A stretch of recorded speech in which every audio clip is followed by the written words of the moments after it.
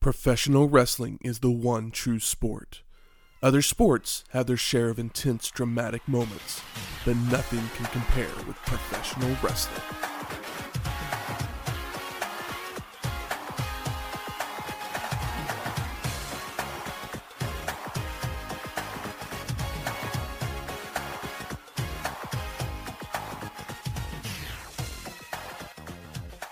Welcome to Wrestling History X, where three friends come together to talk about the stories behind the matches. I'm Matt. I'm a white Bronco on the 91 freeway. And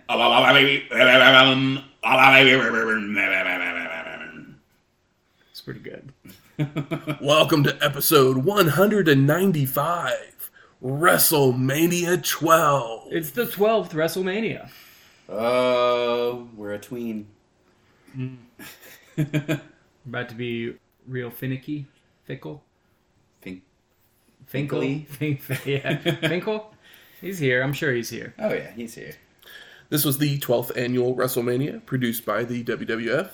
It would take place on March 31st, 1996, from the Arrowhead Pond of Anaheim in Anaheim, California, with an attendance of 18,853 and a buy rate of 290,000. Not bad. 80,000. Yeah, it's great.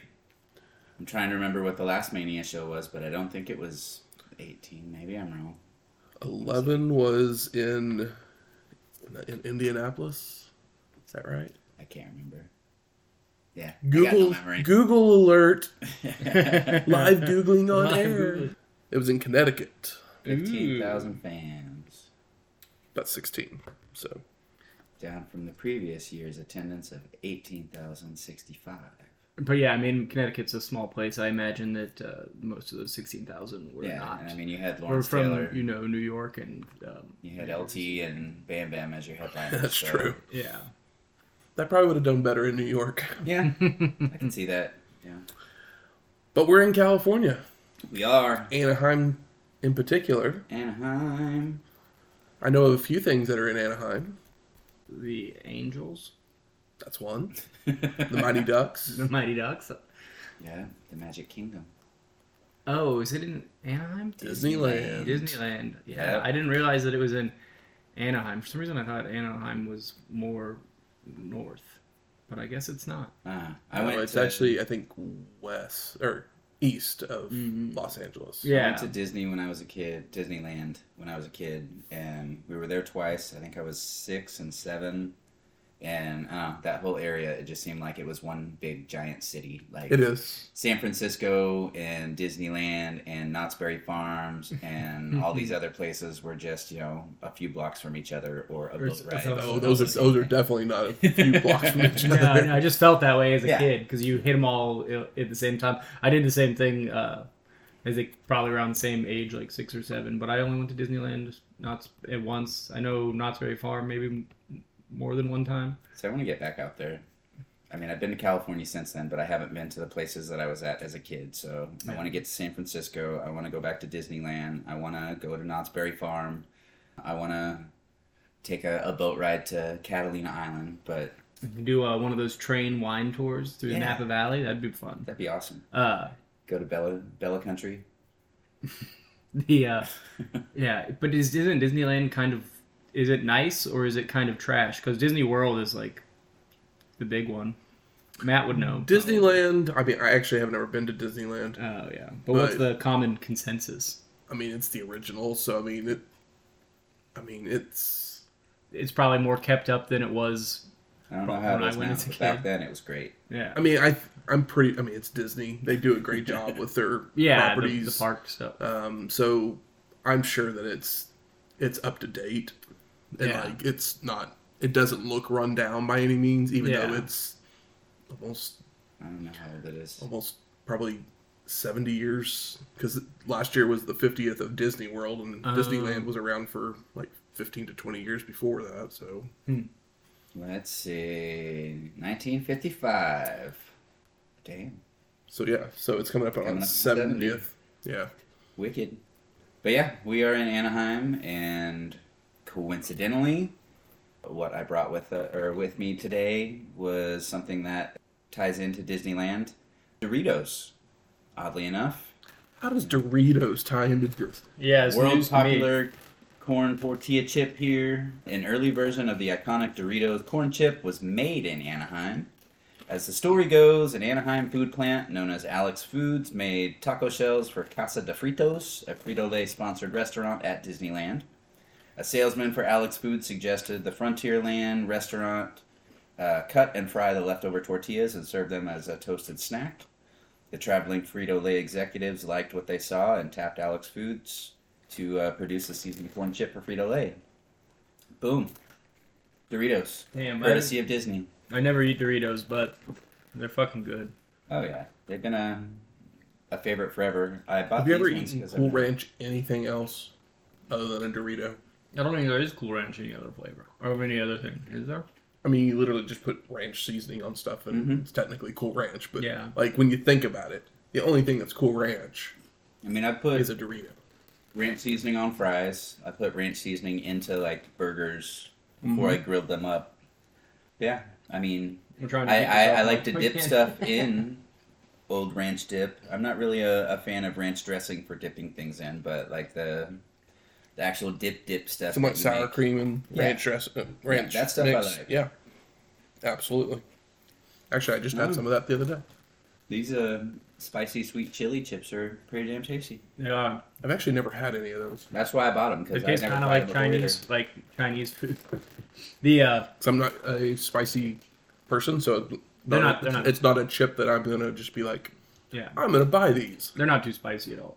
The it's a gross thing that my dad will do is get regular Doritos. He only does this like around the holidays, where they like put like one of those mini crock pots of queso like on the counter, and then next to it, they're not just regular chips. He puts the nacho cheese Dorito, so it's like a double. Oh, yeah. It's gnarly. Double decker cheese dip, man. But I always eat at least 2 or 3 of them because I'm like, all right, it's here. It's one of those, nostalgia things. You grew up on that. And yeah, I feel Gotta like have the nacho cheese Dorito kind of went out of style a little bit it. Yeah. until Taco Bell brought in the Doritos Locos taco thing. Is that what it's called? Yep. Not that I ever go to Taco Bell, so I do occasionally when I want a Mexican pizza, and then I get pissed off because they usually don't have the stuff for a Mexican pizza still. they're supposedly be bringing it back. That's what I heard. Oh, it's been brought back. They just don't know how to keep it in stock. Ah, As you had it on your menu for 40 years, but somehow having it gone for 6 months makes it to where you all of a sudden can't make them anymore. Either that or makes makes them sell out consistently. People are like, well, it's not going to be here forever. Yeah. This is why they should just have a Mexican pizza restaurant. Just fuck all your other stuff that nobody wants. People obviously just want the Mexican pizza, so just Taco Bell pizza. Boom. Make it happen. Mexican pizza taco truck.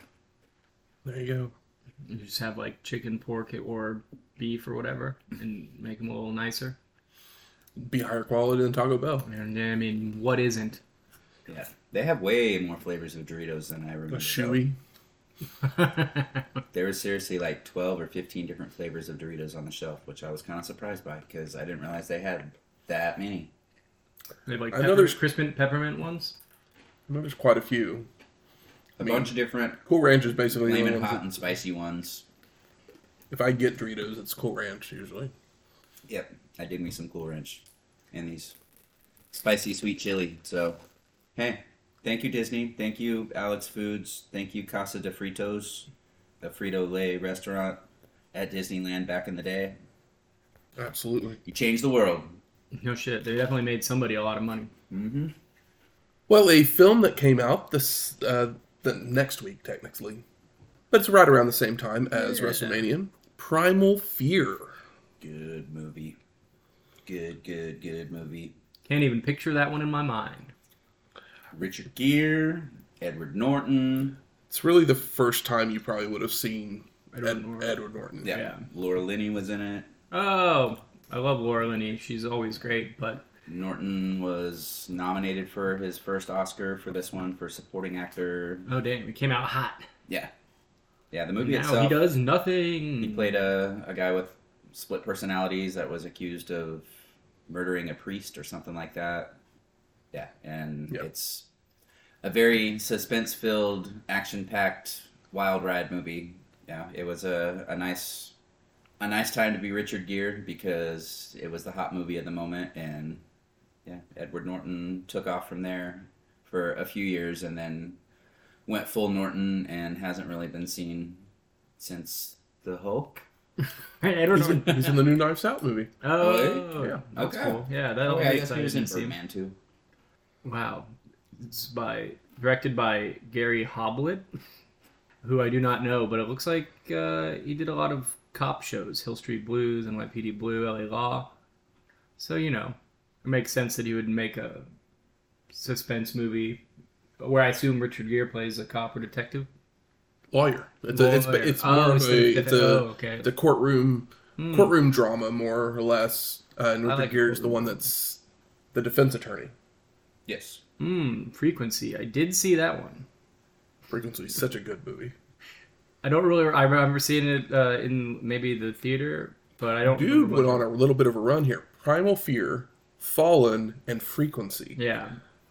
Like 3 movies that like a lot of people probably underappreciate. Oh yeah. Yeah, they're just like solid flicks. Like Fallen is probably my favorite Denzel movie. That's how much I like Fallen. I should check out Fallen. It's got John Goodman and Donald Sutherland in it. If you've never seen it, And it's, Primal Fear. it's great. Yeah, they both sound fun. Edward Norton won Best Supporting Actor at the Golden Globes for Primal Fear. I don't know who he lost the Oscar to. 97. More live Googling. Oh, this is bugging me. I used to be so good at this. Were you like an spit Oscar out trivia them. guy?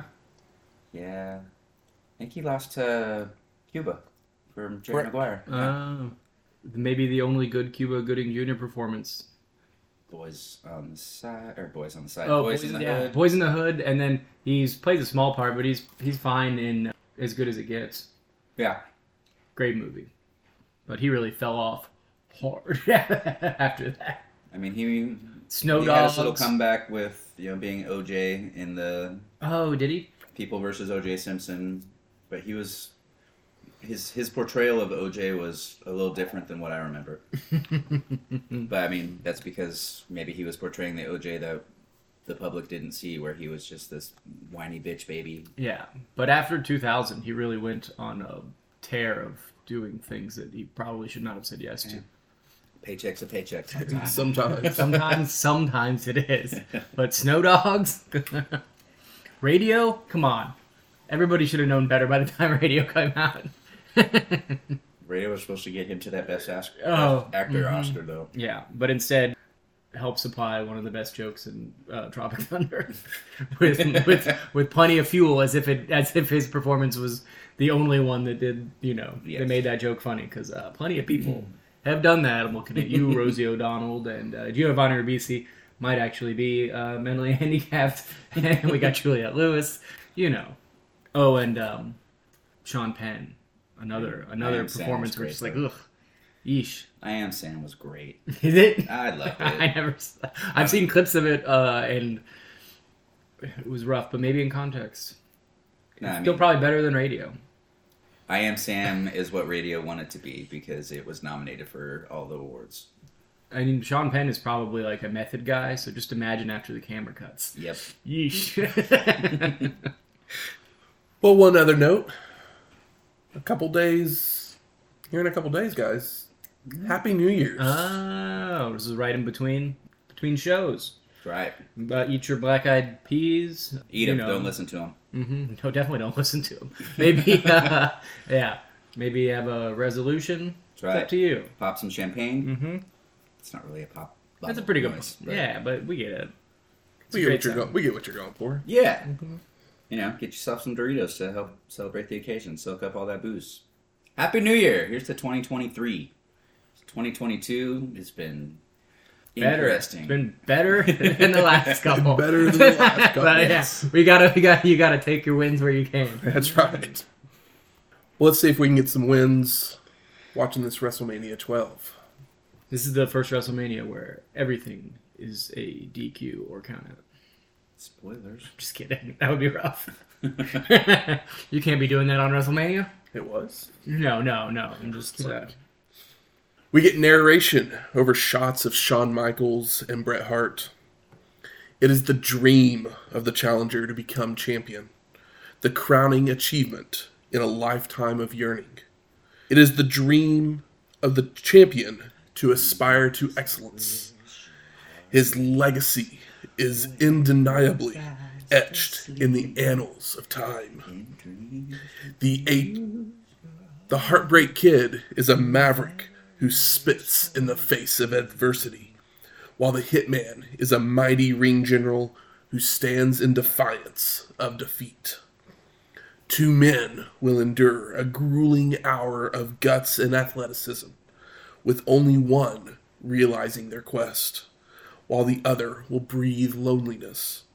Who will be stripped of their dream? I mean, this is a main event that is worthy of about, 2,500 more asses and seats, I'd say, compared to last year. At least, these are the two biggest stars in the company. Yes. Yeah.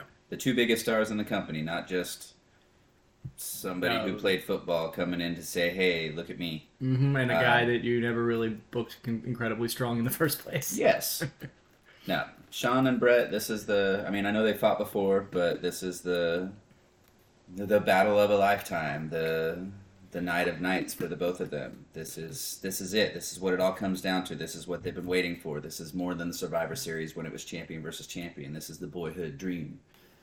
This is a match that you keep separated and for an extended amount of time while Diesel fights everybody too much because that's the smarter thing to do. Yep. We then get a 20th Century Fox style logo Bum-ba-da-ba. with animated helicopters flying all around it before Vince McMahon welcomes everyone, where he's joined by Jerry the King Lawler for commentary. They discuss Undertaker and Diesel matching up, with the King saying they are dangerously close to Forest Lawn Cemetery, which could be Taker's final resting place.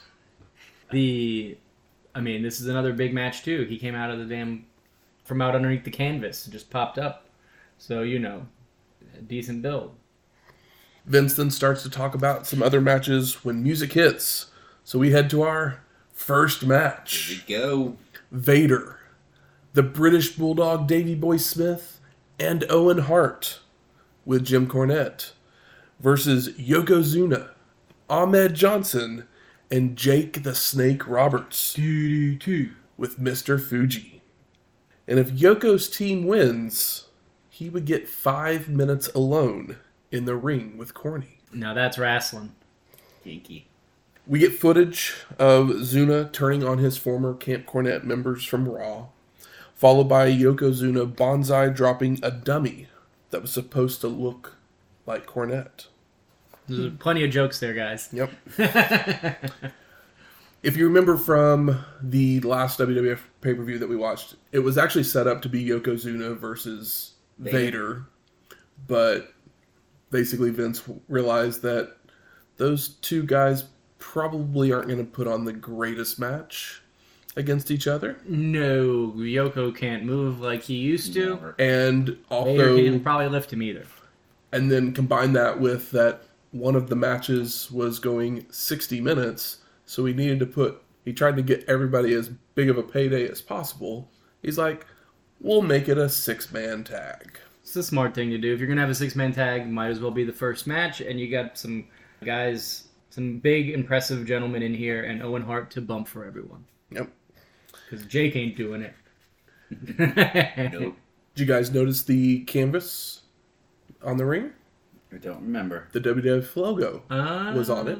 Okay. This is actually the only time in pay-per-view history, WWF pay-per-view history, that they would have the logo in the middle of the ring. Oh, instead of, Okay. is that still the light blue that looks gray? Mm-hmm. I'm going to have to flip back and look again, because, I don't remember seeing that, but it's been a little while. It's better not to have. Well, I say that, but I really love the New Japan ring.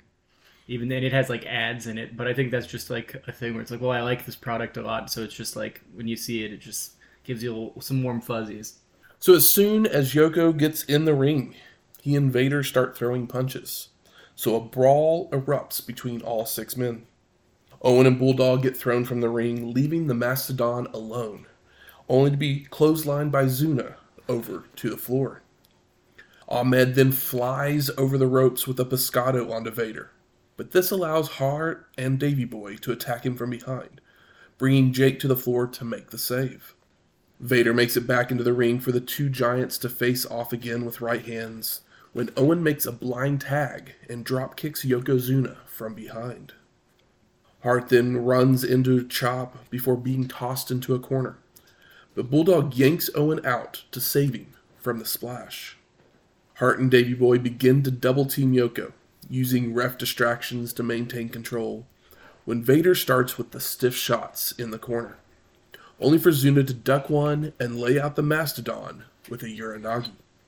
Yokozuna then crawls to the corner for the hot tag, bringing Johnson in to clean house with right hands to everyone. Power slam to Bulldog when Vader would clothesline him from behind, and the Mastodon would telegraph a back body drop.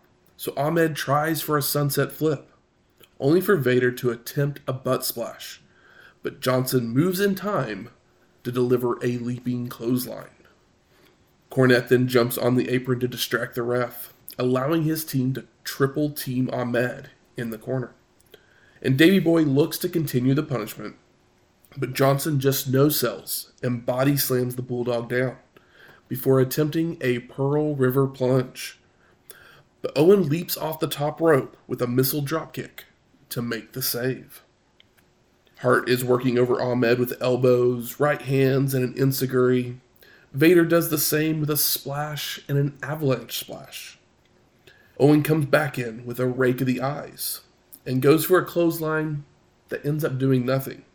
So he tries again, only to be clotheslined down by Johnson, allowing him to make the corner to tag in Roberts. DDT. And the Snake nails several jabs and a short arm clothesline to Hart. He calls for the DDT, but Owen hangs onto the ropes to block. Jake then tosses Hart to the corner and charges in after him, only to receive a knee to the face, allowing Davey Boy to come in with stomps on Robert. Vader returns to hit some stiff shots, a short arm clothesline, a corner splash, and a clothesline. Owen with a top rope elbow drop before locking on a submission hold momentarily, when Bulldog comes in to deliver a running power slam for the pin, and the Snake kicks out. Snakes don't have legs. Jake receives another splash from the Mastodon for a 2 count.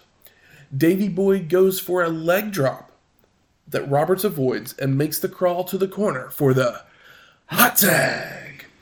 Yokozuna with right hands to Vader, pummeling down to the mat before hitting a running corner splash. Hart and Bulldog then join the fray, only to be clotheslined and double noggin knocked, followed by a Samoan drop on Davey Boy. Yoko tags the Snake back in, who again looks to DDT Owen, only for Bulldog to make the save. Ahmed then jumps in the ring to knock Davey Boy out to the floor, following out to brawl, while Jake has recovered and finally delivers the DDT. You gotta tease it, brother. But the ref doesn't make the count, as he is distracted by the brawling on the outside. And Jim Cornette doing his job. He jumps in the ring and looks to nail a racket shot to Roberts, but the Snake sees him in time to block. Now Jake looks to hit a DDT on Corny, but Roberts feels the Mastodon breathing down his neck, so he turns, only for Vader to nail an avalanche splash and a Vader bomb for the pin and the win. Jake. Everybody got to do a little bit of something. Yep. And it was put together well enough for the crowd to be into it. But and I feel like Vader and Yokozuna will probably still match up against each other in a singles match at some point. Just not at WrestleMania. yeah, it's kind of like, we'll probably save this for a smaller show that might help the sales of that smaller show. I wouldn't be surprised if it's on in your house in It's a few definitely weeks. in your house kind of match. Foreshadowing. We then go to some classic footage of Roddy Piper with Michael Cole narration. See, I'm glad to hear that because as I was listening to that, I kept thinking, this has to be Michael Cole. I'm pretty sure this is Michael Cole, but he just sounds so young and not Michael Cole-ish that I wasn't for sure if it was Michael Cole. It sounds a little less like the robot Michael Cole we have Yeah. today. You could tell me he's a Cylon and be like, yes, you're probably right. So at the time of WrestleMania 12, Cole was not actually part of the company. This was completely a redub that is on the network at this point. Well, never mind then. Maybe he just tried to sound younger. I mean, it it, could have been it recorded. may have been recorded a long time ago. I was hoping to hear that this is what made them hire him because his voice sounded so fitting. Yeah, this could have been from the beginning of the network or something. Yeah. Piper's power as president would arouse Goldust. So the Golden One would dedicate poems and suggestively play some bagpipes. He's so bizarre. Roddy would try to ignore it all, but Goldust would just slap him in the ring. So Piper had no choice but to return the favor and challenge the Golden One to a fight, saying he would make a man out of him. And we go to Vincent Lawler talking about the match to come before showing us Marlena in the back, watching with champagne on ice. And we go to our second match. Roddy Piper versus Goldust in a Hollywood backlot brawl. I mean, hey, it's probably going to be better than the 18-wheeler ring a bell thing. Probably. Whatever that was called. I'm sure they had a silly name for that one, too. King of the Road. King of the Road. Damn. At least that's not a silly name. It's a great name for it. So the Golden One was originally supposed to face Razor Ramon in a Miami street fight. But the bad guy had given his notice, followed by being suspended for failing a drug test. And oh, what a ride he would be on from there. And this match, or at least this part of it, was filmed a few days earlier. So another cinematic match. Yeah, I mean, it's cinematic, and they do some intelligent things with it, as we'll come to see throughout the show. So Roddy is waiting for Goldust with baseball bat in hand when the Golden One would arrive in a gold Cadillac. And there are people looking on from the buildings surrounding the area when Piper would grab a fire hose and start spraying the car down before smashing the windows with the bat. Goldust would escape out the passenger side door, but Roddy would catch up with him to choke him with the bat. And Piper smashes the Golden One into a catering table that happens to be sitting there. Yeah, that was I got a kick out of that. Like, we're eating sandwiches outside. Before Get your snack on before we sweat it out. before slamming Goldust into some dumpsters and dumping trash cans onto him. I love that the trash can is just full of shredded paper that they shredded just that day. It was work trash, not shoot trash. Roddy grabs the fire hose again and sprays the Golden One down, smashes his head against the hood of the car before body slamming him onto the hood as well. And I bet that fire hose kind of hurt. That was a lot of water. There's a few things in this match that I'm just like, Yeah. Piper climbs onto the car hood as well for them to deliver a falling fist, which ended up breaking Roddy's hand in the process. See, there was one punch in this match. I can't remember if it was in this beginning part or in later on, but yeah, he punches Goldust in the face, and it's just like this smack. Yeah. I thought that was where he busted his hand. Yeah, it might have been right before that. 'Cause he was giving him some hard rights before then, and then it might have caught the car. But I thought Goldust was bleeding at first. And I was like, oh no, that's Piper's hand. Goldust nails a low blow before tossing Piper into a dumpster and jumping back into his car, where he tries to run Roddy over, but Piper jumps onto the hood at the last second. Roddy finally falls off, so the Golden One takes off, leaving the backlot. So Piper jumps in his white Ford Bronco to give chase. Maybe we'll catch up with them later in the show. It was pretty wild. I was kind of like amazed and like weirded out all at the same time. Yeah. It's like for what it is, like I don't necessarily love this kind of thing in wrestling, but this is done better than a lot of stuff we've seen before and since. Yeah. As far as They're not rolling around in the back of a truck throwing hay at each other. They're swinging bats, breaking glass, punching cars, punching each other in the face, bleeding. Yeah, it's an actual. It feels more like a fight and less backlot brawl. Yeah, it feels less cinematic than plenty of things they've done since then. This feels more like cinematic with a very extreme touch of reality to it. Of either I'm pissed at you right now, so I'm actually going to take my frustration, or hey brother, let's just do this. Yeah, I mean Piper's game. We know Piper's game. And Dustin, he can handle himself. Yeah. Big Texas boy. That's right. So we go to our third match. Stone Cold Steve Austin with the $1 Million Man Ted DiBiase versus Savio Vega. It's official. The Stone Cold One has arrived. Yep. He is, he's no longer a master of the ring. That's right. Feels good. It's like, cool. Yeah, we actually get to hear his name now. He's not just the ringmaster, even though he could have been the ringmaster Steve Austin. Still, I'm happy we've got the Steve Austin name back on display and officially with the Stone Cold moniker. Mm-hmm. Yep. And bringing him in with Ted DiBiase is a nice way to bring him in before he moves on to bigger and better things. So Doc Hendricks stops Savio before his entrance for an interview, where he shows footage of Austin avoiding being tagged in. So Vega hits Stone Cold, which brings Austin in off the top rope with a double axe handle to cost Savio the match. And Vega would try to get some revenge in a different match, only for Stone Cold to lock on the $1 Million Dream to put Savio to sleep. So a little backstory here. The reason in that first clip that we saw them teaming up was that Billy Gunn had gotten injured. So they had to vacate the tag team championships. And there was a tag team tournament where Vega actually teamed up with Razor Ramon in the first round. Mm. But then that suspension came through. So they had a random drawing and Stone Cold was named Savio's new partner. So you got the heel and a face tag team. I mean, considering how convoluted that all is, it was probably the smart thing to do at the time. WWF's own Lethal Lottery. We go back to Doc and he asks if Vega has an answer for the $1 Million Dream.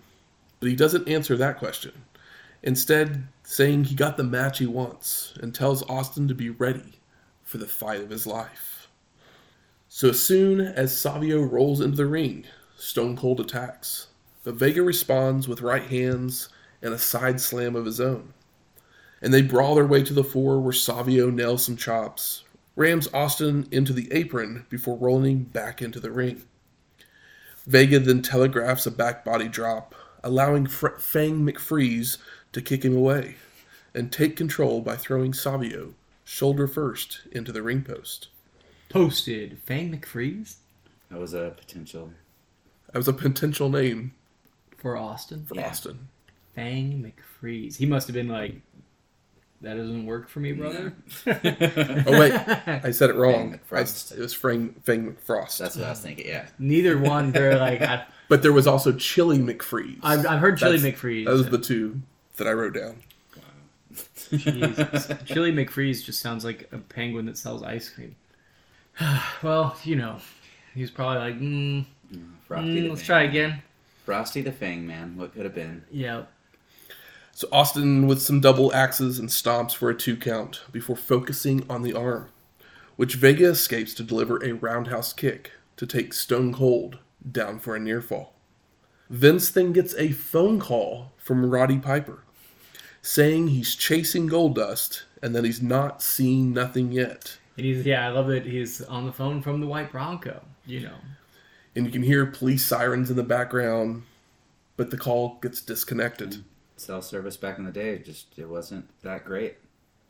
So while that's happening, Austin sends Savio into the ring post shoulder first again to go back to work on the arm.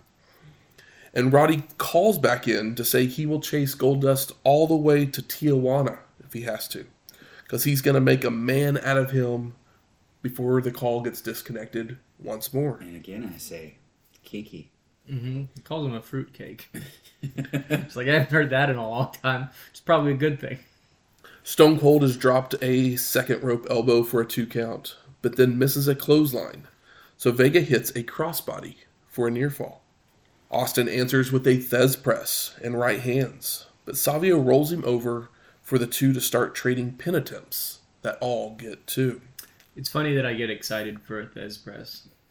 Anytime I catch one, I'm like, it's nice. Vince now says we have aerial footage of the chase. We got the chopper. So we get split screen, where we see Piper's white Bronco going down the highway with police cars giving chase.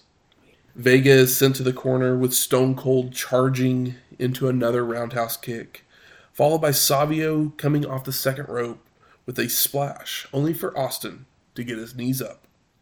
Stone Cold goes to pick Vega up, but he's rolled up for a near fall. But Austin gets back to his feet to body slam Savio and head to the top rope, coming off only to crash into Vega's boot. Now both make it back to their feet at the same time, and they start trading right hands.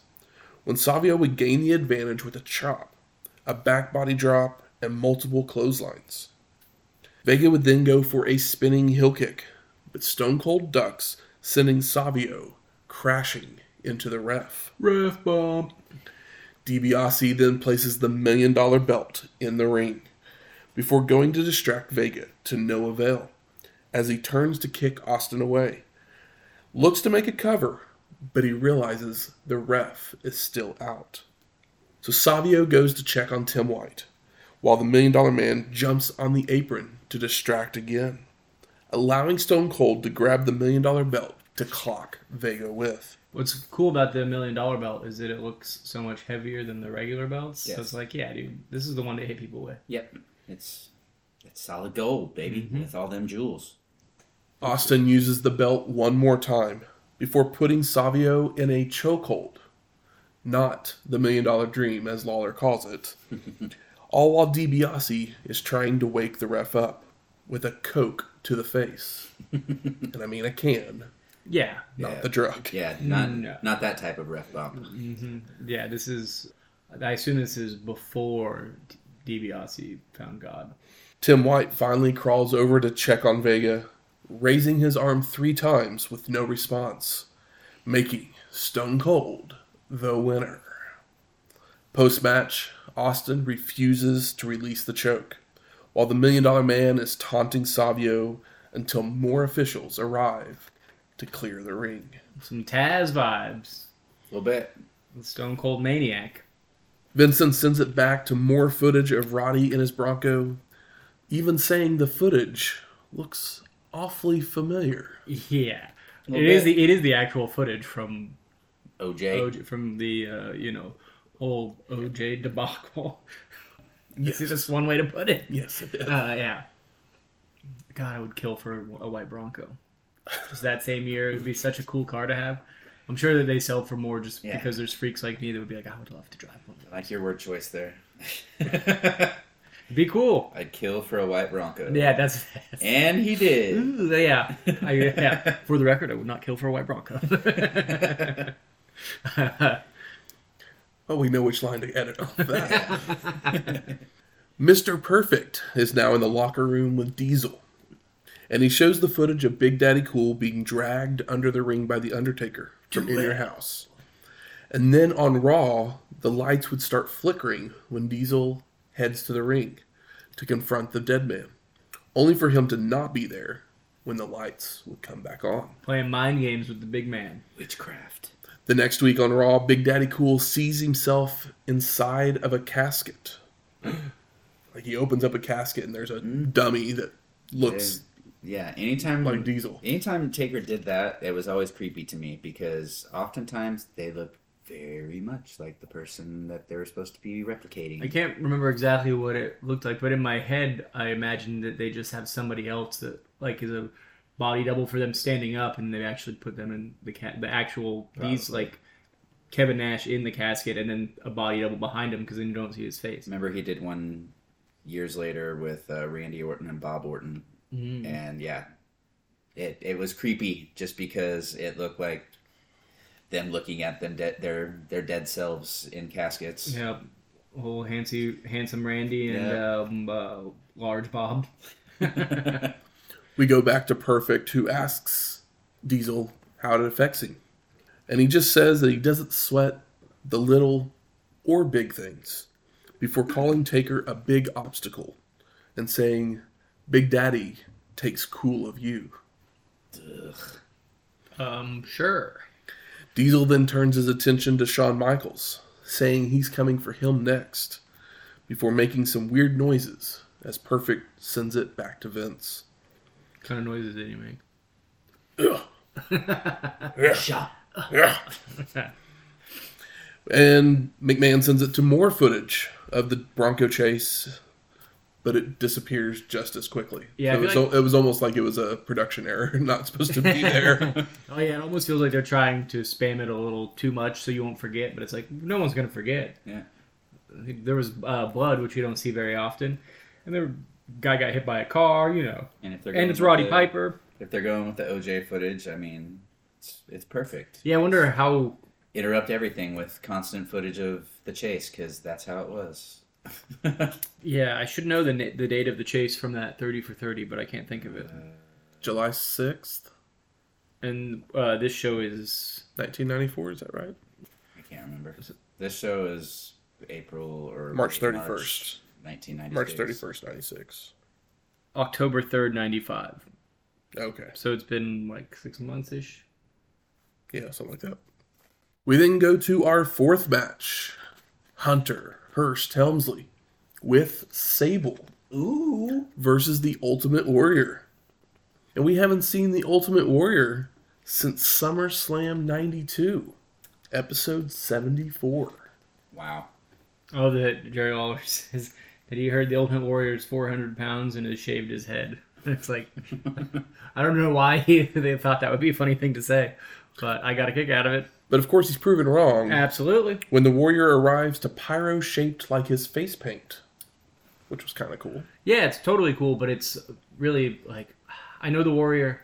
We'll just save it for now. So Ultimate Warrior runs to the ring, shakes the ropes, only for Triple H to jump the Warrior with right hands, kicks, and a pedigree. The Ultimate Warrior immediately no-sells it. Hunter goes for more right hands, but Warrior begins to ultimate up and nails several clotheslines, leaping shoulder tackle, a press slam, and a splash for the pin and the win. It looks like he's really trying to see if he can get him Hogan again. It didn't work the first time. Will it work the second? Ultimate Warrior's jacket. I was like, did Rob Liefeld draw that? If you see the back of it, it's like a drawing of Ultimate Warrior. And for your comic book fans, it looks similar to the Rob Liefeld. Are you saying there was no feet? I don't know if there was feet. There might have been no feet, but there was plenty of muscles. So this was actually Triple H's first loss in the WWF. And his finisher was no soul. As was everything else. Hey, he didn't get the drop on him, but I mean that's the smart thing to do with the Ultimate Warrior. Oh, yeah. And he's also a heel. If you want some offense, yes. If you want anything at all. We go backstage, and Todd Pettengill is there with Wildman Mark Marrow. I know. Sable somehow still got on the show for you. We miss Johnny. Oh, he misses Johnny too. Even though Todd says Morrow, Yep. he says Morrow. Oh, yeah. But Mark says, I have arrived. I have arrived. And that he has waited 5 long years to come to the WWF. I'm like, Why are you waiting? why are you waiting? I think he was doing fine over on the other side. Yeah. you did a whole lot better on the other side. Yeah. Pettengill then asks him about potential opponents, and Mero tells him to look into his eyes and see the wildness in his soul. When Helmsley would accidentally bump into Mark while arguing with Sable, because Triple H basically blaming Sable for his loss as they're walking along. Mero takes exception and begins to brawl with Triple H, slamming themselves into a garage door and scuffle on the floor until officials would tear them apart. This seems very similar to the last year of Mark Mero in WCW. Yep. Heel, lady involved, blah, blah, blah. You guys get it. Unfortunately, WCW had the upper hand in the storyline because Mark Mero as Mark Mero is not believable. Not over. Mark Mero as a Little Richard wannabe totally works, but he is one of the smartest things that intimidating. WCW ever did.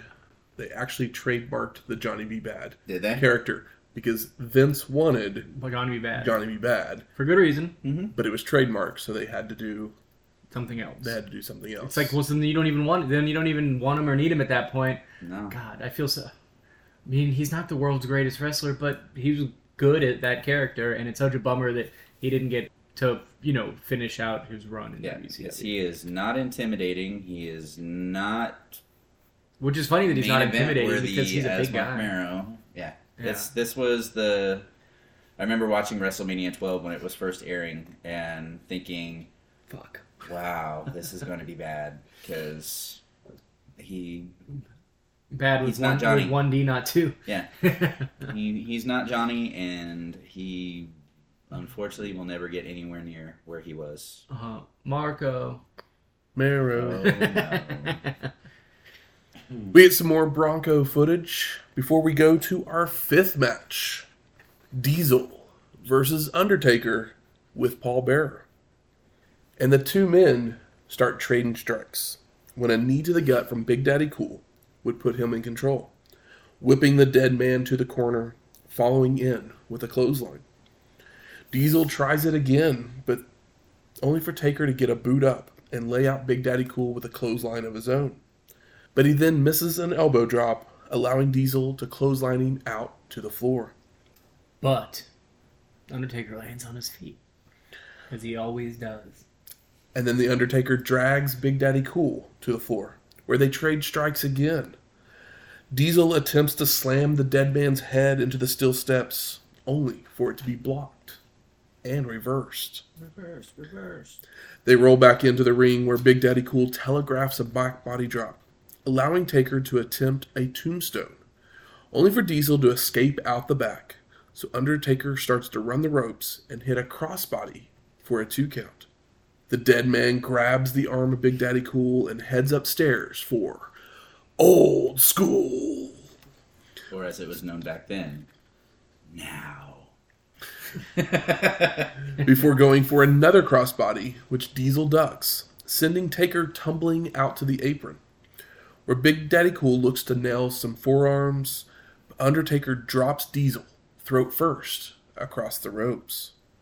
Back in the ring, the dead man with some right hands that send Big Daddy Cool tumbling out over to the floor, and he falls out to ram Diesel into the ring post. Posted. Before grabbing a chair, but Big Daddy Cool ducks the shot, allowing him to toss Taker into the guardrail. Diesel continues the punishment by ramming Undertaker into the ring post multiple times, Posted. before they head back into the ring where Big Daddy Cool delivers a big boot, a side slam, snake eyes, and a body guillotine across the ropes. Taker, really giving a little bit to Big Daddy Cool. They're both big men. Some big power moves all in a row. He continues with knees to the gut in the corner, some forearms, before charging into an elbow. The two men then start trading strikes once more when they hit each other with a big boot for a double KO. Double big boot. Big Daddy Cool's up first, and he applies a bear hug, which the dead man escapes with a clap of the ears, followed by a back suplex. Taker drops an elbow and heads up top for a flying clothesline for a near fall, but then telegraphs a back body drop, allowing Diesel to capitalize with a jackknife powerbomb, only to not make a cover. Tisk, tisk, tisk. He probably just assumed you need more to put away a dead man. Yeah, Big Daddy Cocky, apparently. Mm-hmm. Big Daddy Cool waits for him to rise, hits a second jackknife, but again doesn't cover. So Undertaker grabs him by the throat once he does go for the cover. Diesel keeps escaping momentarily with right hands, but the dead man continues to grab him by the throat. So Big Daddy Cool ends up escaping with a back suplex. They begin to trade strikes once more, only for Taker to be sent to the ropes, coming back with a leaping clothesline, following up with a choke slam and a tombstone for the pin and the win. This would make Undertaker 5-0 at WrestleMania. Five-time WrestleMania champ. We then go backstage, and Pettengill is in security, where he's watching monitors so we can see Goldust and Piper's cars have made it to the arena. They're back from their joyride. Marlena has gathered the Golden One, and they make their way to the ring, with Roddy giving chase. So we go to our second match continued. It has to end sometime. Roddy Piper versus Goldust Part 2. in a Hollywood backlot brawl. That ends in the Inside ring. The arena, yeah. They trade punches until the Golden One attacks Roddy's leg before setting up for a pile driver. But it's just so he can grab Piper's ass. Roddy breaks free, but the Golden One just attacks the leg again to regain control. Goldust then rips Piper's shirt off and uses it to choke Roddy, before dragging him to the corner to wrap Piper's leg around the ring post. The Golden One is working over Roddy with right hands, before heading up top. But Piper shakes the ropes to cause Goldust to crotch himself. And Roddy looks to take advantage, only to receive several headbutts and a golden kiss, which just infuriates Piper. And Goldust looks to stay on the attack, but Roddy begins to just no-sell everything, delivering a flurry of punches before grabbing the Golden One by the Oscar and delivering a headbutt to his Golden Globes. I was wondering if you're going to do Oscars, because in my notes, when he got crotched, I wrote his pair of Oscars. Piper then starts spanking Goldust and ripping off his bodysuit to reveal women's lingerie. Of course. Marlene is concerned. Roddy then returns the kiss before dragging him around the ring, while Marlena has made her way out with a robe. And the Golden One escapes to the floor and takes off to the back. And Piper's music starts playing, so I guess he's the winner? Yeah, I mean, the other guy, I guess, just gave up. This was maybe a way to look at it, because you can't have a count out for a match that doesn't start in the ring. But, you know, it's mostly just a way for Piper to get some WrestleMania glory and Goldust to not take a pin. Yeah. We get it. It was fun. So was this match the inspiration for future bra and panty matches that we would have to... I think through? Sable was probably Yeah. the inspiration. Coincidence that she debuts. Sable and Sunny On are the show probably this more of the happens. inspiration for that. Yeah. But this would be Piper's last appearance in the WWF until 2003. Oh, Damn. But he might show up someplace else. I mean, you know, Lord willing. We get Vincent Lawler previewing our main event, and the King asks how it could follow what we just saw. Before McMahon sends us to a video package with more Michael Cole dubbed in narration. Highlights of Shawn Michaels and Bret Hart, including the Heartbreak Kid training in San Antonio with Jose Lothario, his trainer, and Stu Hart training his son in the dungeon. We get Shawn in his locker room talking to the camera, saying everyone knows the story. Now it's time for the final chapter. Bret says it's do or die, and we will find out how good Michaels is. Because everyone knows how good the Hitman is. It's pretty funny. He's like, the final chapter. And it's like, spoke a little soon. Yeah, We all know the final chapter. It's one of the most, yeah. But hey, I didn't, that wasn't planned. Was it? I mean, it wasn't planned like that.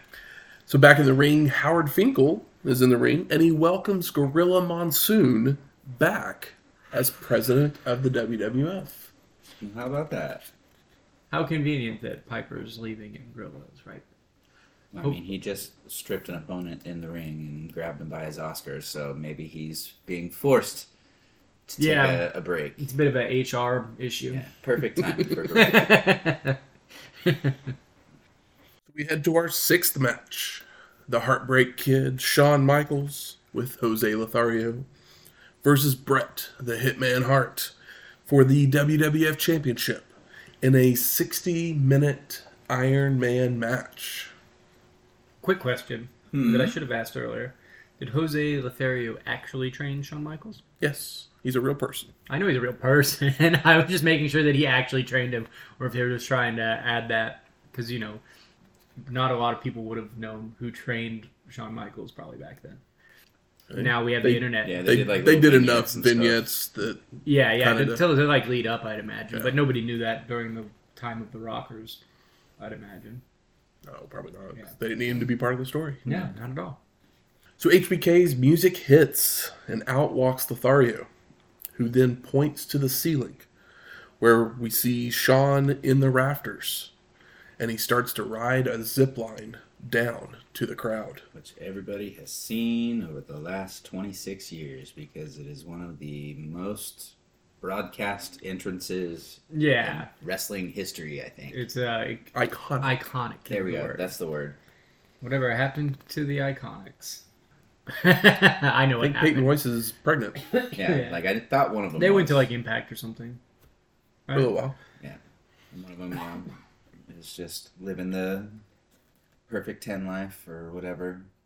Earl Hebner, the ref, explains the rules of the match. They wrestle for 60 minutes. Man who scores the most decisions wins the match. Pretty basic. Mm-hmm. Bret then rolls out of the ring to give his sunglasses to a young fan, which happens to be his son, Blade. Yeah. Babyface shit.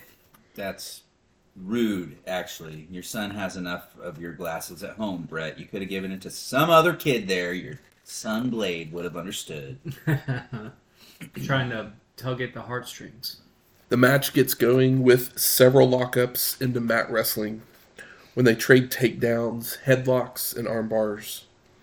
And was it just me, but was the ring sounding really hollow? Like when they're bumping on it? I mean, just a little louder, a little more. Or It was almost like because we know WWF mics the ring to make the bump sound more, but it sounded more hollow during this match. more like hitting a tennis ball or something. Kind of sound. Maybe it was just me. I do not remember, but I do can't believe. remember either. About 10 minutes in now, Hitman's delivering right hands and shoulders in the corner when Michaels reverses to return the favor. Hart reverses a whip attempt, but HBK looks to leap up and over a charging Bret, only to get caught, so he transitions into a head scissors that sends the Hitman out to the floor. Back in the ring, Shawn with a fireman's carry takedown, but Hart recovers to toss Michaels over the ropes, but he skins the cat and comes back in to lock on an armbar. And Vince McMahon, maybe with some of the best insight on commentary I've ever heard from him. Shawn is more instinct, and Bret is more strategy. It's like, Vince, it's not just what a maneuver. It's pretty nice. That's actually some insight. Uh-huh. Wow. Jerry Lawler also had this very fun dig at a couple of WWF stars of the past and says that we could have a Jurassic Park match between the Huckster and Nacho Man. Which I think was actually a dark match on the free-for-all. Did they have the Huckster versus the Nacho Man? Yeah. Really? Yes. Oh my god, why is that not on tape? Because they probably get sued under the sun. I mean, hey, you got money. That's incredibly petty and lame, but I would love to see it. I'd pay $60 for a pay-per-view just to watch that match. You know you would. I mean, we were paying $50 back then already, so Another $10 just to see the two. But it old was guys on dressed up. the free for all, so it was free. true. That's got to be on the internet. And Billionaire Ted was the special guest referee. Oh my God! Who won? It was a no contest. Yeah, Just a pose off, brother. there's another joke in there. It didn't take place at the Arrowhead Pond. It had been pre-recorded elsewhere, and it ended in a no contest when both competitors, along with Billionaire Ted, just expired in the ring. Comedy. Awesome. So back to our match. Brett escapes by sending HBK to the ropes, nailing a knee to the gut to gain the advantage, momentarily with a headlock. Only for Sean to use a chin breaker to escape. More arm bars and headlocks shared between the two when the Hitman would catch a leapfrogging Michaels to hit a spine buster and immediately try for the sharpshooter, only for HBK to make the ropes. Hart then clotheslines Sean out to the floor, and he follows out. But his attack is reversed, and Brett is shoved into the ring post and lands in the timekeeper's lap, which I think was Tony Schimmel, which we might get to know a little bit better later on. Michaels then goes for some sweet chin music, but Brett moves in time, leaving a laid-out timekeeper on the floor with 45 minutes left on the clock. That was a pretty sick maneuver. The Brett getting out of the way, and Timekeeper really took it pretty hard. They make their way back into the ring for more mat wrestling as the Hitman locks on a headlock, giving officials plenty of time to get the timekeeper on a stretcher to the back. My thought was you don't get like a DQ fall for assaulting an official. That was my first thought, and I was like, I guess not. I mean, it wasn't intentional. That's true, but it would there'd be some animosity because I don't know, like Shawn Michaels, how heely is he at the moment? Not really. Not He's- Neither he's neither more neither babyface. one of them were heels, yeah. real heels. And Shawn got the bigger pop at the beginning of the match because, well, he's hot and flashy. Swinging from the rafters, baby. Mm-hmm. The Heartbreak Kid escapes and nails a clothesline, only for Hart to return the favor to go back to the headlock. Again, Shawn escapes and goes for an Okada roll, only for Brett to hold onto the ropes, so Michaels hits a drop kick and an arm drag to start working the arm and shoulders, with 40 minutes remaining. Hitman makes it to the corner to escape with several elbows and uppercuts, but HBK comes right back to reverse a whip to send Brett shoulder first into the ring post. Posted. Shawn with the shoulder breaker, a second rope double axe handle, a hammerlock slam, and rammed into several turnbuckles shoulder first to keep up the attack. Love the limb work. 35 minutes remain when Michaels hits an armbreaker DDT before locking on a cross armbreaker, which the Hitman escapes by stomping on the Heartbreak Kid's head. Shawn comes right back with a shoulder tackle, and he goes into an arm lock, with Hart escaping this time with a hot shot across the second rope. Brett then catapults Michaels into the ring post for a 2 count, goes for a turnbuckle smash, only for HBK to block and reverse, following up by charging into a corner with a crossbody, but the Hitman moves in time, leaving Shawn prone across the top rope. So Hart delivers several boots, an inverted atomic drop, and a clothesline for a near fall, following up with a bulldog and heading up top, only for Michaels to meet him there. Now Brett fends off HBK, allowing him to nail a top rope facebuster at the 30-minute mark, which ends up taking down the ref as well. Ref bump. And the Hitman slaps Hebner to wake him up. But that just causes him to walk into a power slam by Shawn for a 2 count. Michaels then telegraphs a back body drop, allowing Hart to hit a pile driver for a near fall. How to kick out of the pile driver. Back and forth. I love Jerry Lawler being like, you can't kick out of a pile driver. I'm like, yeah, I feel you, Jerry. Keep selling it, Yeah. Jerry. Brett continues with a leg drop and goes up top again. But HBK press slams him down to the mat and nails a Hurricanrana for a 2 count. Shawn looks to hit some sweet chin music, but the Hitman avoids, so Michaels hits a backbreaker for a near fall. HBK with a back elbow, allowing Shawn to tune the band up again. But Hart rolls to the floor this time to avoid and regroup, only for Michaels to fly off the top rope with a crossbody out to the concrete. Yeah, when he avoids that super kick, the fans booed Brett, and I did not appreciate it. They roll back into the ring with HBK coming off the top rope with another crossbody, only for Brett to use the momentum to roll on top for a 2 count. The Hitman then tries for a backslide, which Shawn counters into a small package for a near fall, followed by a Northern Lights suplex for a 2 count.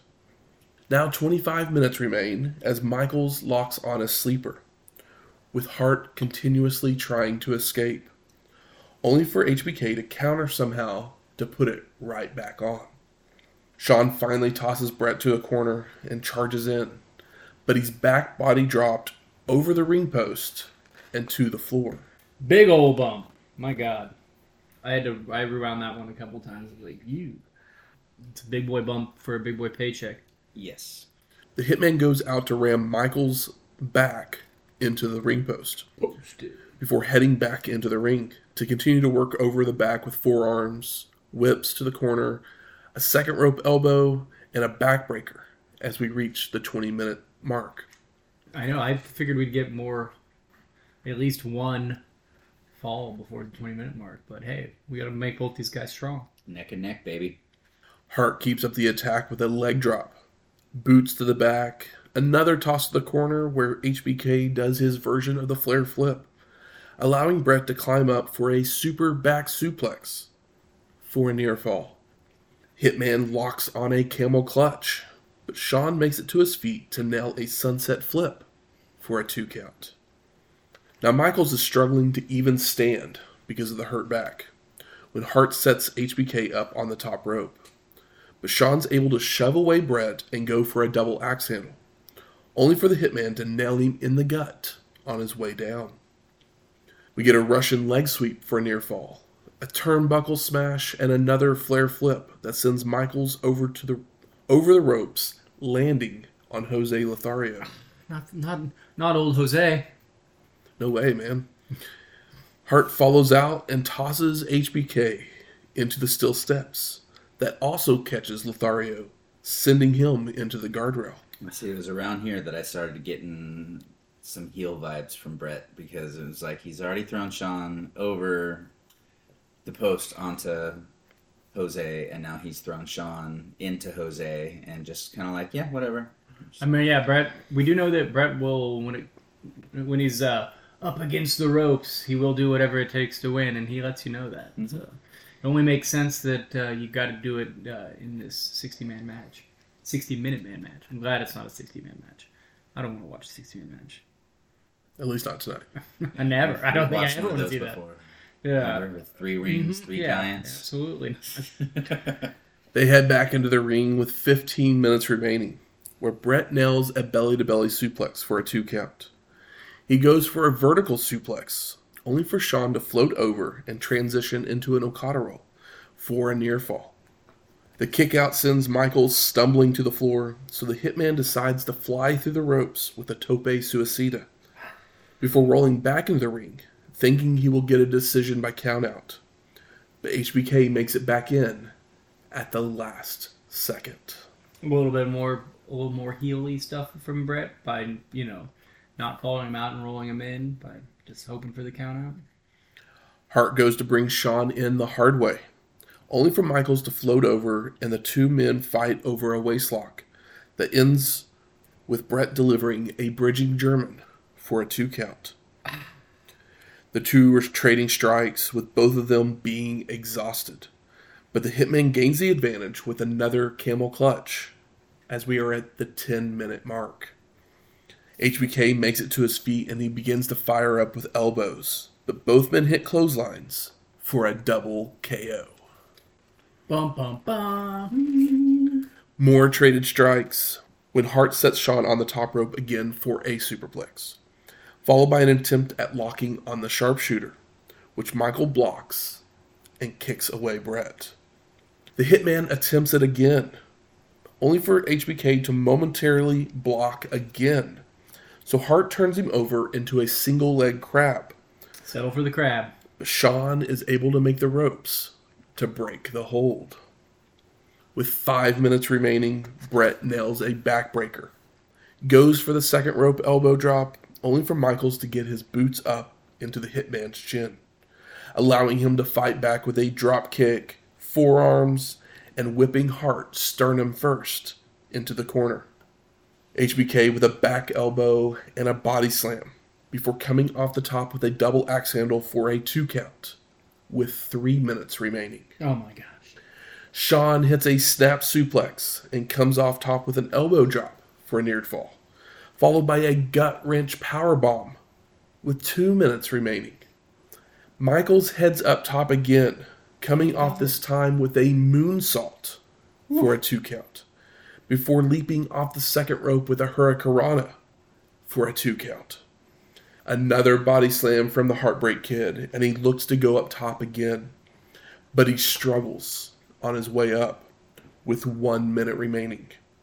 Shawn tries for a missile dropkick, but Bret catches him and applies the sharpshooter with 37 seconds left. But Michaels doesn't give up, Damn right. and the time expires. So the ref hands the Hitman the belt, and he begins to walk to the back. But Gorilla Monsoon makes his way into the ring to order the match to continue with sudden death overtime rules. I know. I was like, I can't believe WrestleMania it's a 60-minute match. It doesn't end. I was like, oh, Can't have that. can't have that, and I'm glad they can't have that, and it just adds a little bit more. We're like, these guys are too good. They want it too bad. Hart doesn't understand why, but he reluctantly returns and goes right back to work on the Heartbreak Kid's back. A back body drop and a backbreaker by Bret, whipping Shawn to the corner, only for Michaels to leap up and over a charging Hitman, nailing Sweet Chin Music, but he's too exhausted to make a cover. No. They both make it back to their feet, where HBK delivers another super kick for the pin and the win. And no. And the boyhood dream has come true. Fireworks, flowers, champagne bottles popping. The ref goes to give the belt to Shawn, but he would say to Hebner, "Tell Hart to get the fuck out of my ring," which Michaels denied for years, but he finally admitted to. And once Bret has gotten up and is leaving, HBK takes the belt and stares at it. And he stands, and Hebner raises his arm before trying to help him put it around his waist. But Earl's struggling with it a little bit, so Shawn just shoves him away and tells him to get the fuck out. And Michaels celebrates in the ring. And he's our babyface. Yeah, real life heel. Michaels then celebrates in the ring before Lothario joins him to give him a hug. Says, "Get the fuck out of the ring." Yep. HBK then leaps out of the ring to shake hands with the Hart Clan, while we see Blade sing "Sexy Boy." It's a catchy tune. Awesome. But I mean, God, his dad must have made his heart sink into his big toe. And then Vince says his goodbyes before going to a highlight reel from the evening before fading to black. So I ask you, gentlemen, what are your overall thoughts of WrestleMania 12? Hey, incredibly watchable show. Mm-hmm. I mean, epic last match. It's wrestling. It is not WWE. It is capital W wrestling. Done by two of the best to do it. That's right. Is that all you're saying? Okay. I mean, I don't know. It's great. Yeah. Yeah. I can't help but agree. It holds up still today as it was when it was new. Great show from start to finish. It's got its, Warrior funny match. moments. But It's it's got quick. it's got its warrior moment. It's got its funny moments. It's got its insanity moments with Piper and Goldust. Then it has the pull at your heartstrings, keep you on the edge of your seat with Brett and Sean. Must watch television if you are a wrestling fan or want to know what a good wrestling show should feel like. This is the one. Yeah, it does have a little bit of everything, and yeah, that the way In a good way. In a good way. Yes, in a good way. Sometimes that's not always good, but it's covers all of the correct bases. Yeah, it sets you up for that disappointment at the end when there's no winner, but then Gorilla comes down and it's like, no, we're not having this. We got to Which was restart. technically set up by Piper at Yes. In Your House, basically saying there will be a winner. Yeah, You know? I love this show. it's very easy watch. I think it is the best WrestleMania we've watched so far. As far agree. as top to bottom, like there's not you can't call the Warrior match fat because it's so quick. Yeah. So it's like, I mean, it is. It's not. It's an extended squash, yes, but there's Triple H still gets his stuff in. he does, yeah. It I serves mean, as there's the goofiness of Piper and Goldust, which I thought. I mean, especially the first half in the backlot was really good. The stuff in the ring probably was the weakest part of the entire show, But but it's not bad by any means. no. But the other matches on the show is a capital W wrestling match. This is a just entirely something you do not expect to see from WWF. Yeah, it's a wrestling A show. wrestling show. yes. It's not sports entertainment. It's a wrestling show. And give it up with to some entertainment aspects to it. give it up to Diesel and Taker for on paper that sounding laborious, and then the match being good. I think it's literally both my favorite matches of both of them. Yeah, I think because we've seen a lot of Diesel in the last year or so, and I would agree that this is probably the best match that he's had. The only person that they may have had a better match with is Bret Hart. Yeah. Yeah, and this is one of those things too where it's like, well, both of these guys are big, and like Undertaker, it's built into his gimmick that he doesn't move fast, and fucking old Kevin Nash, Big Daddy Cool, he's not lightning fast either. So just like they match each other's pace and size, and it's done better than a lot of guys that are of equal size would be able to pull off. And I mean, the first match, the 6-man, like there is some very good psychology Yeah. in that match. James is there, Owen's there to put that thing together. Snake's there. Snake's there to put it together. And it's like, oh yeah, this is how a 6-man match should look. Exactly. It's not mayhem, and then whenever there is mayhem, it's justified by heels and distractions and things that are not so wacky that it's just like, okay. Agreed. Good. Where's the smart marks at? All right. Fuck you. I think it's time we smark it up. So what are some of the best moments of this show? Ultimate Warrior's really cool pyro that's the shape of his makeup. It's like, damn, they really are going in on, they're just going to have him squash some people to the top, see if he can keep his fucking shit together, which I don't want to see, obviously.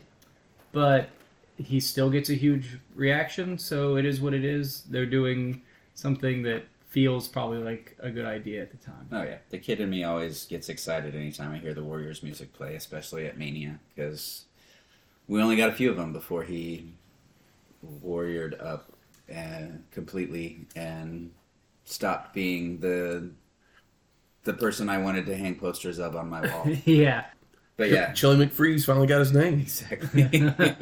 The thing with the Warrior, though, is like, that's a guy you steal a pay-per-view with, not a guy that you keep at the top forever. He's not Hulk Hogan. No. Whatever you want to say about Hulk Hogan, love him or hate him, it still made sense for a long time and probably went on too long, but like but Ultimate Warrior is stealing a pay-per-view. Hulk Hogan's not stealing a pay-per-view. Yeah, I agree there. I mean, I Hogan think has stolen a both- pay-per-view. Because, I mean, as we'll see from Warrior, he doesn't last very long because No. he pretty much gets upset that he's not being pushed to the very top. Yeah. The thing with Hogan and Warrior, like if they had realized that they could do more for the business by continuing to be a upper card guy Yeah, later into their career. and helping build people. Because this is, as we'll see, and it begins on this show with Jake. Jake is helping build Yeah. people. Yeah, absolutely. Like, Jake is now back in the WWF. He's on the booking committee at this point. So he's helping out in that room.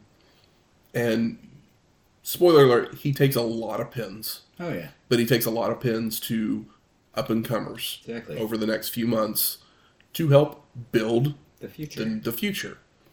Like, As wrestling, but if he had come, if just using the parallel between what Warrior's doing and what Jake's doing, like, Jake could have come in and just been like, I'm fucking Jake the Snake Roberts, put me in the IC belt, picture right now instead of, building these other characters up. yeah, but Like, Jake is older than Warrior, and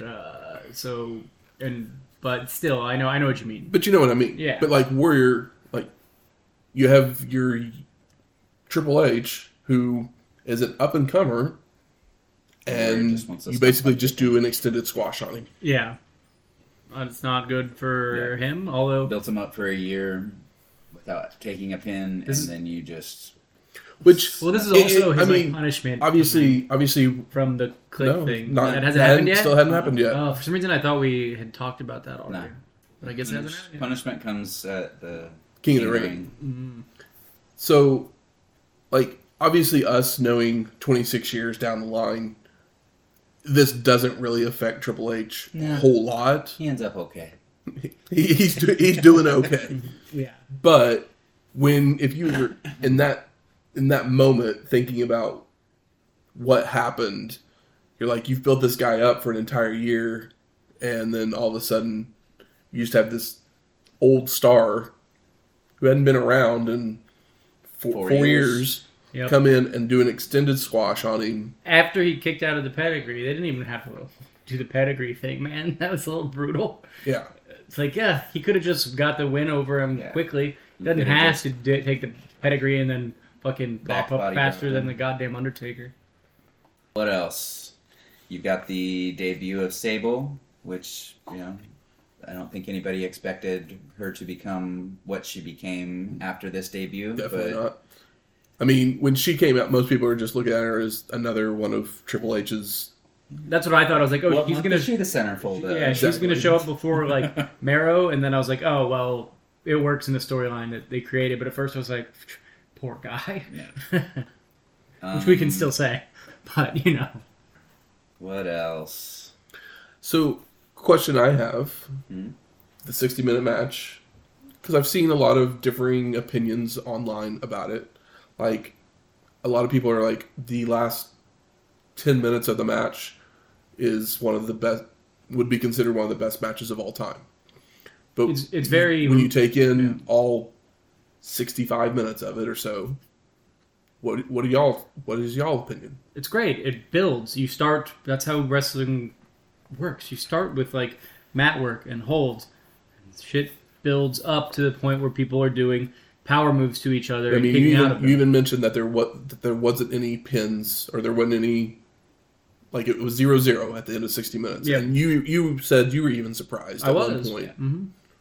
I mean, Yeah, that was my issue with it back in the day. Was it was good. I mean, it still is good, but it needed those little You wanted it to be like explosions 2-3 a or little whatever, sooner. or end on 2-2. Not necessarily have somebody get a pin, but have some more believable pin attempts earlier on in the match instead of having it be rapid fire towards the end. I wonder if it was maybe a thing where Brett was like, if this asshole is going to pin me, he's only fucking doing it one time.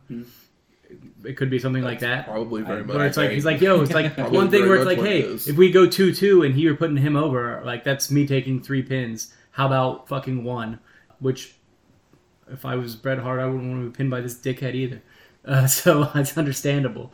But, yeah, to heighten everything, someone taking 3 pins would have maybe made it more exciting leading up to that 60-minute mark. I'm perfectly With fine with ending there t- not being any pins before Totally. the end, but I just wish there would have been some more early on believable close calls.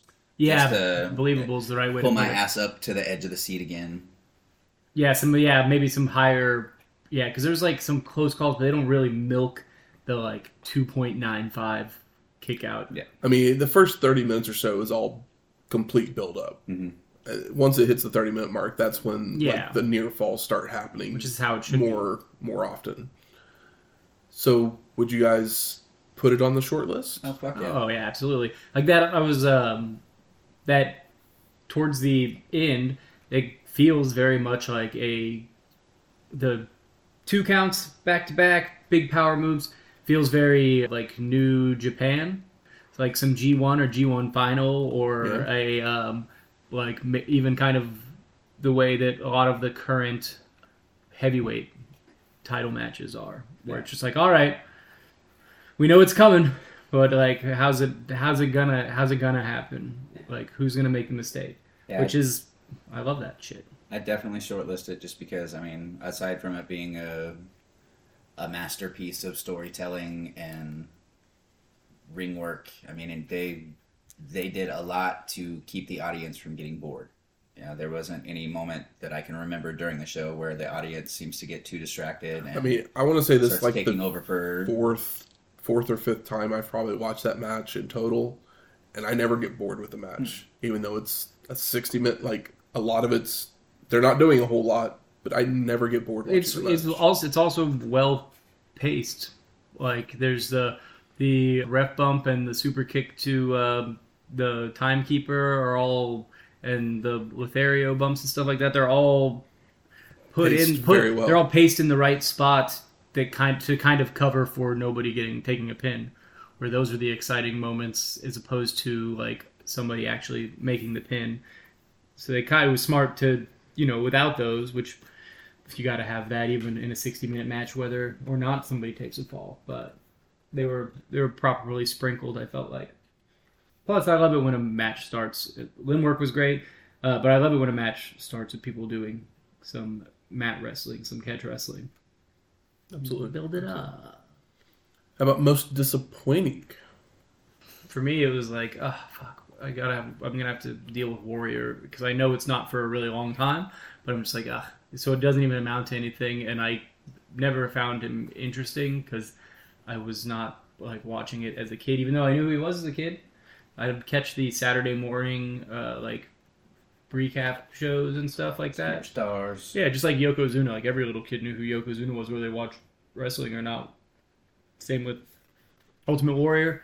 But I never, I think you had to be there to be a Warrior fan. Nobody's a Warrior fan, that's getting into the product after Warrior, even after his comeback. It's like you had to see him the first time. Unless your brother or friend told you about him, like, he was awesome. I'd say for me, not that it's really disappointing because there's not a whole lot of disappointment on this show, but just the realization that Jake the Snake is not who he once was, and he has more of that old man Jake appeal to him now instead of the mastermind manipulator, just visibly looking at him. It's more of a aww. They threw a shirt on him, but he is still over. The DDT still gets chance, and it gets teased really well and intelligently, and like he still gets a pop, and people are still there for him either way. But it doesn't feel like charity from the fans. It feels like that they're like actually, excited. The Bronco footage. It's a little whack. It's pretty hacky. Leading into then the back half of the Piper Goldust, which, like I said earlier, is probably the least appealing part of this show because it's just not really that good. No, they're just tearing clothes off each other, and it's played almost more for laughs. It is. Yeah, it's just to humiliate him and for Piper to, But I guess wrong. It kind of furthers the Goldust character a little bit more as well. Yeah. Even though it's played for laughs. Yeah. But I guess there's only so much they could do if they recorded the opening part of it a few days before and Piper broke his hand in the process. So that is true. Oh yeah, I didn't even think about that. It's like, oh yeah, he's not gonna lay into him with with right hands. 1980s, Hot Rod probably would have, but 1996, not so much. Yeah, it probably cleaned up his act a little bit. Anything else disappointing from you guys? I mean, there's not very many matches, but there's also not very many stars. So it's a good year to do a 60-minute match. There's Because it's no like, euchre. who? No what? No euchre. Oh, yeah. So it's like, oh, this is I thought about that. I was like, this is a good year for the last match to be 60 minutes. Because, like, who are we missing here that we, like, really fucking, like, it's like a bit. Other than Razor and 1-2-3, there's not really anybody that's just Yeah. ringing the bell. For No, it. not at all. I mean, there's no. No tag team. The tag team championship match was on the free for all as well, but the tag team tournament, it was the Godwins and the Body Donnas. Like, do we really need them on the main card? Sounds like in your house. Yeah. That's an in your house match if I ever heard one. I think it will be. One other thing that I'm I kind guess of it's Sunny not being on the show, but it's like the free for all. She's with the Body Donnas, but we don't Yeah, need Body Donnas. You figured they would have had her pop up somewhere on the show just because she's Sunny. the hot girl of Yeah. the moment. You can say that twice. One other thing Hot that girl of the moment. I'm disappointed. Shawn Michaels' attitude Yeah. after the match. We all know he was a fucking cocksucker. I mean, we do, but Not just that to there's like, anything wrong with that. no. I mean it in a derogatory way. Dickhead. There we go. There you but go. just like, you just have your moment, and instead of like reveling in your moment, you're Get him the fuck out of my You're ring. Get the fuck out. spewing hate and dislike towards other people. Yeah, Like, it was just I want my moment. It's just bratty. It's just a bratty, shitty thing to do. yeah. It maybe. So going into my next question, performer of the night, because of that, it makes me want to notch him down just a little bit and give it to Brett. That's like, have you ever been like seen a little kid at like a birthday party or a Christmas or something like that, where they like get a gift and they're like, "That's not the one I wanted," and like throw a fit, and you're like, "Oh, this hurts my heart so much to see." Super This Sweet is 16, but I didn't want it Yeah. to be white. yeah, it's just so gross, and it's just like, my God, that sucks. And that's what he's doing, which is like something everybody's seen and everybody hates. Yep. It just like it gives you douche chills. You're like, ugh. Some Fang McFrost. Some Panic Frost for sure, right up my spine. But hey, you know, it seems like he turned out to be okay in the long run. Bang Seems Seems like like he- Frost and Booger Red. We missed out. Anything surprising on the show?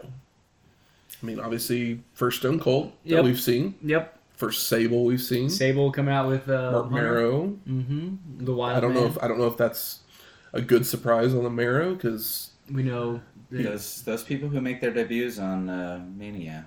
I mean, I don't know if that was necessarily his debut. it was Marrow's Was it? Okay. debut.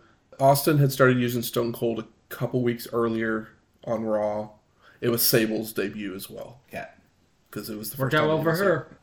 Yeah, we kind of gave the Marrow. I said it like they did on there. the show. Yeah. You're listening to Pettingill there, bro.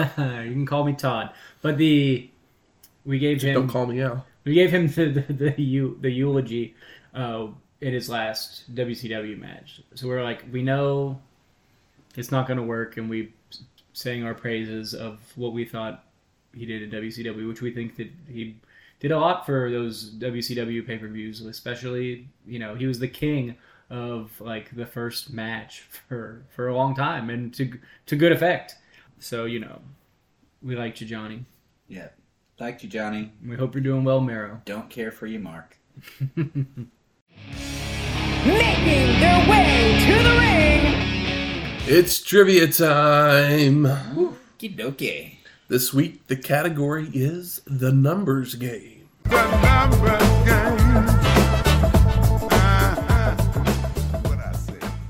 So you get 5 points for a correct answer. Okay. It's not a number. Okay. It's the numbers game, but it's not a number. The question is, which wrestler had the most wins on the shows we covered? 3 and 4, 93, 94. 93 and 94. I know I'm not willing to do a wild guess. Okay. Do you guys want to go to multiple choice? I would love to go to Yes, multiple I would love choice. some multiples. Okay. Your options, and you'll get 3 points if you get this one right. Your options are Bret Hart, Dustin Rhodes, Ric Flair, or Sting. I will Michael? be choosing Bret the Hitman Hart. And I will be choosing Dustin. And both of you Or incorrect. Wow. Tell me it was Sting. It was Sting. It was Sting.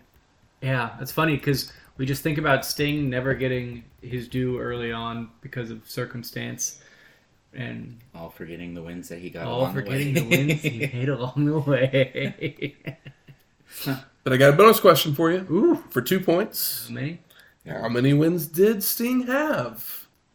9. That's a good guess. I'm going to go 13. Since it was Price is Right rules, do you want to change your answer? No, I'll just keep it solid. I was going to ask that before I I guessed. should have said that before, sorry. It's fine. It's fine. We play it fast and loose here. Well, Shane gets the points, as it was 12. Ooh. That's cool. 13 was the first number that popped in my head, Yeah. so I was going to just stick with it.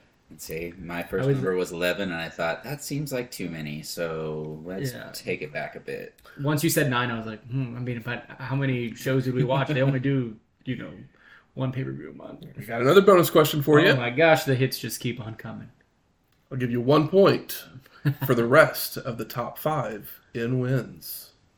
You might want to write those down. Well, I mean, I feel like you gave us a couple of the answers. Might have. Maybe.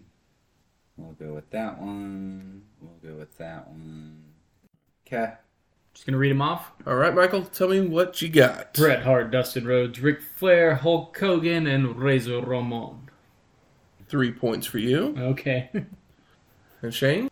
I guess I didn't put a total of 5. I just put 4. We'll go with this one because it was in my head anyways. Bret Hart, Ric Flair, Too Cold Scorpio, Hawk, and Arn. Oof. Also 3 points. What was the different one? So the rest of the top 5 was Dustin Rhodes, Too Cold Scorpio, Bret, Brian Knobbs, Jerry Sags, Ric Flair, and Vader. Okay. Wow. I didn't even think about Too Cold Scorpio. I was just thinking WCW and WWF.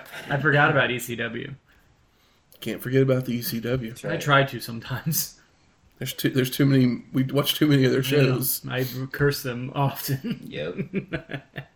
Next week, Massacre on Queens Boulevard. Speaking of ECW, Can't forget that. Oh, what a massacre it shall be. But you said Queens Boulevard, so that leads me to believe we are not in Philly. That Nope. is correct. sitting down in Queens eating refried beans. You guys like the Ramones? Sometimes. It's I like the Razor Ramones. I bet there's a band that likes wrestling called the Razor Ramones that just does wrestling themed Ramones sounding songs. If not, we can start it. That'd be And pretty fun. I can Sing with a toothpick in your mouth. You're tall, so you're definitely our Joey Ramone, and I can teach Matt how to play Ramone songs on bass because that shit's easy. Music from this week's show is WrestleMania Instrumental by Mike Stock and Pete Waterman. Mike Stock and Two Smoking Barrels. I And love it. It's so corny. Shawn Michaels won our main event, so we play Sexy Boy Oh my god! by Jimmy Hart and JJ Maguire. If you like this episode or any of our other ones, go out there, rate and review us on iTunes, Stitcher, Google Play, or wherever you find your podcasts at. If you have any questions, comments, concerns, Recipes, drink ideas, just stories that you want to share, or any favorite matches that you have on any of the shows that we've covered. Were you at WrestleMania 12? That'd be awesome if you Do you were. have an anecdote? Did you get to see the end of the Hollywood Backlot Brawl? Did you see Huckster versus Nacho Man on the Not So Titantron? Do you prefer Sable from WrestleMania 12 or from the Playboy years? Let us know. Slide into our I think we all know the DMs. answer to that one. The one where she's naked. But you can email us those at WrestlingHistoryX@gmail.com or find us on Twitter, as long as it's still available, at WrestlingHistoX. That's Wrestling HISTOX. Happy New Year. We'll talk to you next year. Oh, right.